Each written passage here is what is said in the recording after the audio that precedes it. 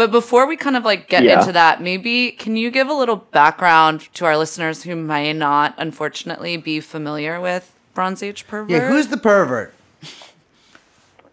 Okay, yes. So, Bronze Age pervert is an online personality and writer that is one of the leading figures of Frog Twitter, but he also goes farther back and is like on various like fringe right-wing forums that would like later become like the Frog Twitter old people.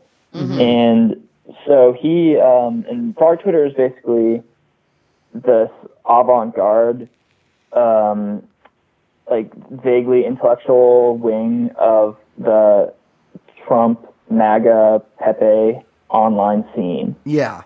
So, and they were more, they're interested in the occult and like obscure philosophical stuff and things like the Kant bot, German idealism, the system of German idealism. Yeah. So, but they're also sort of very playful and nonsensical about it. Mm-hmm. Right. And BAP within that occupies a certain niche that he is like this bodybuilder, or he represents this like sexy bodybuilder, catalog photos, glamorous barbarian, beach.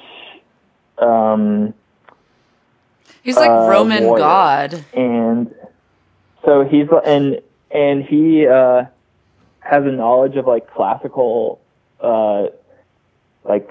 literature and history and nerd. So he wrote a book, and he has a whole online brand that is like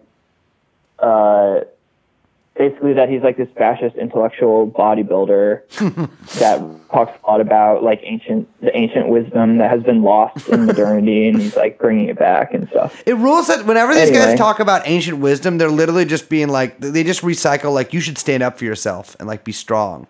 Like that's the only, it's like not been lost. That's just like Marcus Aurelius bullshit that like literally there's only so much wisdom.